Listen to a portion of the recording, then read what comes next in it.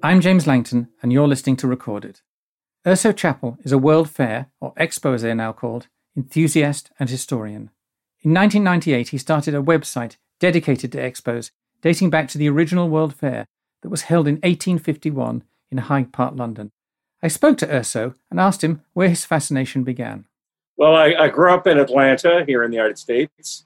And when I was 15 years old, we went to the 1982 World's Fair in Knoxville, Tennessee. And I'd heard a lot of things about World's Fairs in family lore because my great-grandmother had gone to the 1904 World's Fair in St. Louis. So I knew about them, and from there it sort of spurred my interest to sort of research them more. And then 2 years later, there was the somewhat ill-fated World's Fair in New Orleans in 1984 that I went to. And I loved that one. And I figure if I love perhaps the most disastrous of World's Fairs, then I must be onto something.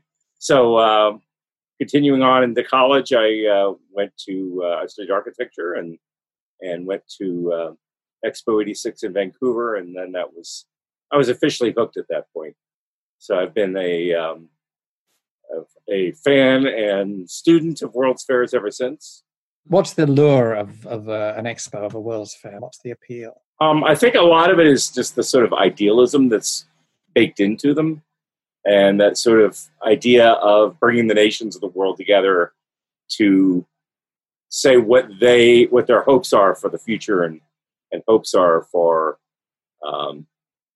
mankind. And the expos sort of become a sort of experimental space where people gather, and a lot of public diplomacy can happen in them, and people can sort of experience cultures they're not, necessarily as familiar with, or even food. Is that a partial explanation as to why governments would want to host World Fairs? I mean, these things are quite expensive. They don't always work, although a lot of them have been hugely successful. I'm thinking of Expo 67 in Canada, which my wife still talks about when she was there. Let's get onto this question of why does a government decide, or why, for example, does a government decide it wants to host a World Fair? What's in it for them? Different countries approach it in different ways. Here in the United States, it's pretty much a private enterprise, and the government isn't as involved. But in other countries, they have different purposes and different goals to set.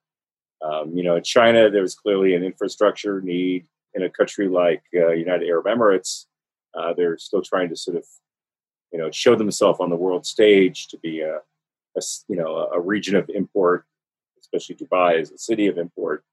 So different countries sort of approach it differently, and there's usually a lot of focus on the tangible benefits. We have this plot of land, we want to develop it. In the case of Dubai, there's the hope of having a educational facility there. And in some cases, like in Vancouver at Expo 86, it was sort of a blighted, ignored side of downtown that wasn't really being used. And it's completely revitalized that area. And it's one of the more sought after neighborhoods now.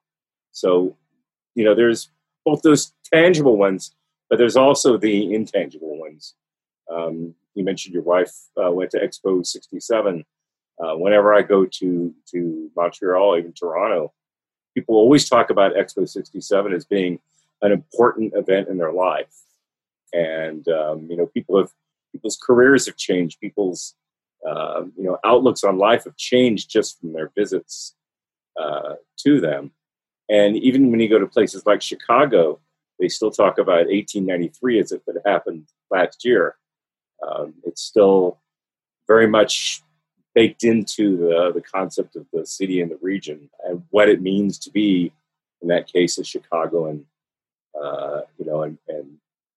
in the concept of the world. So, there's both the tangible and the intangible benefits.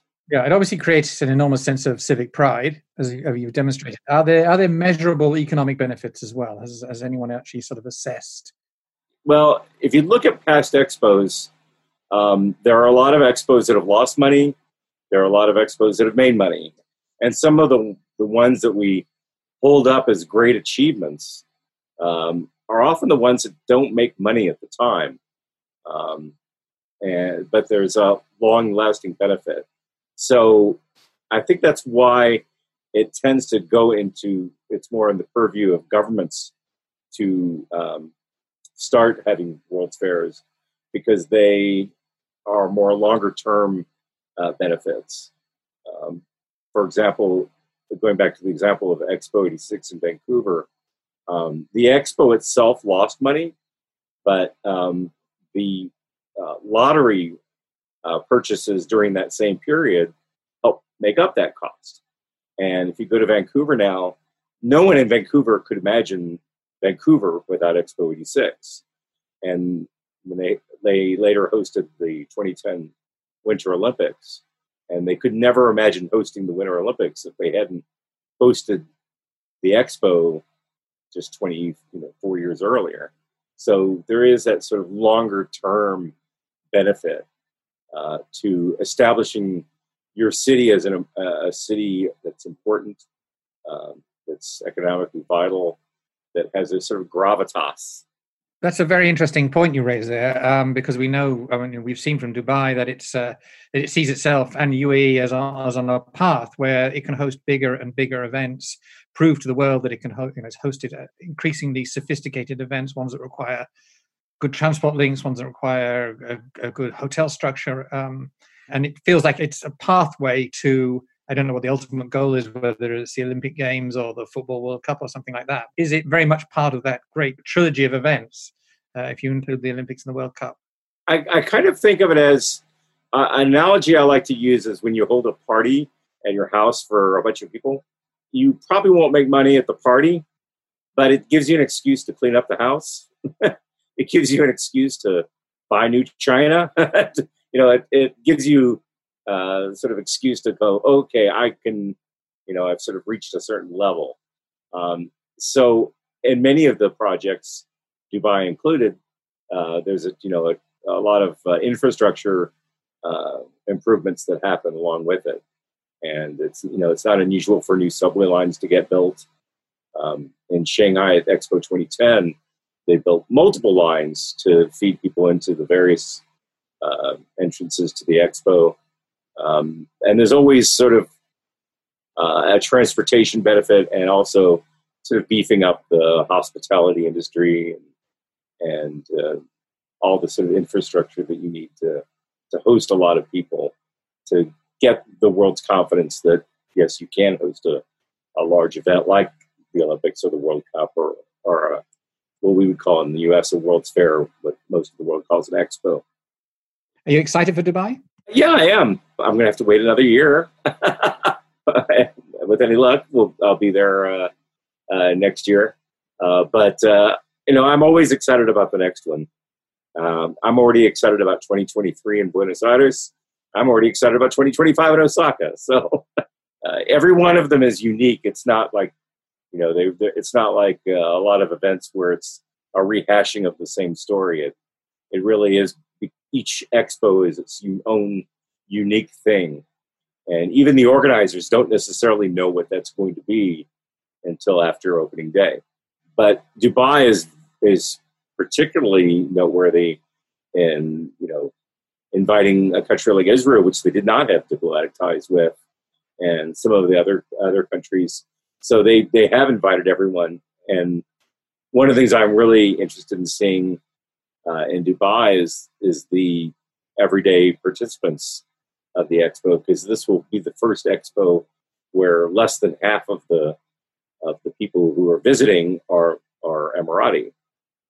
You're going to have mostly people whose citizenship lies elsewhere attending, so it will really truly be international. Whereas typically, anywhere from like 90 to 98% of the people visiting are usually from that home country or that home region. This will be quite different in that way.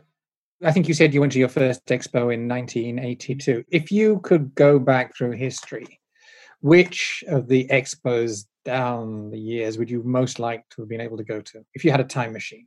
I've been asked that over the years, and my answer has changed over the years. I'm fascinated by 1939, 1940 in New York, because it was very much forward-looking, very futuristic-looking, but they didn't quite know what was around the corner historically.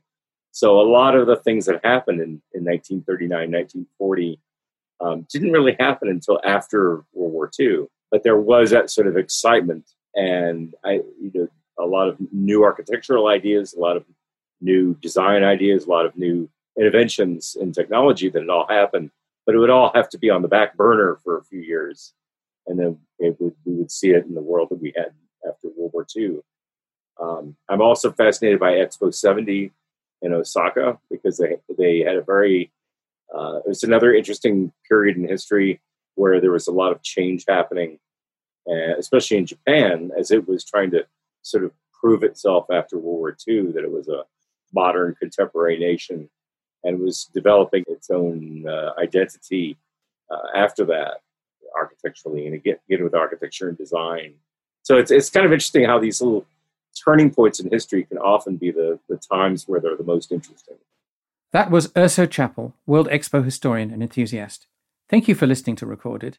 To subscribe to Recorded, you can head to the podcast section of thenational.ae or click the subscribe button on your favourite podcasting app. This podcast was produced by Arthur Edison and Aisha Khan. I've been your host, James Langton.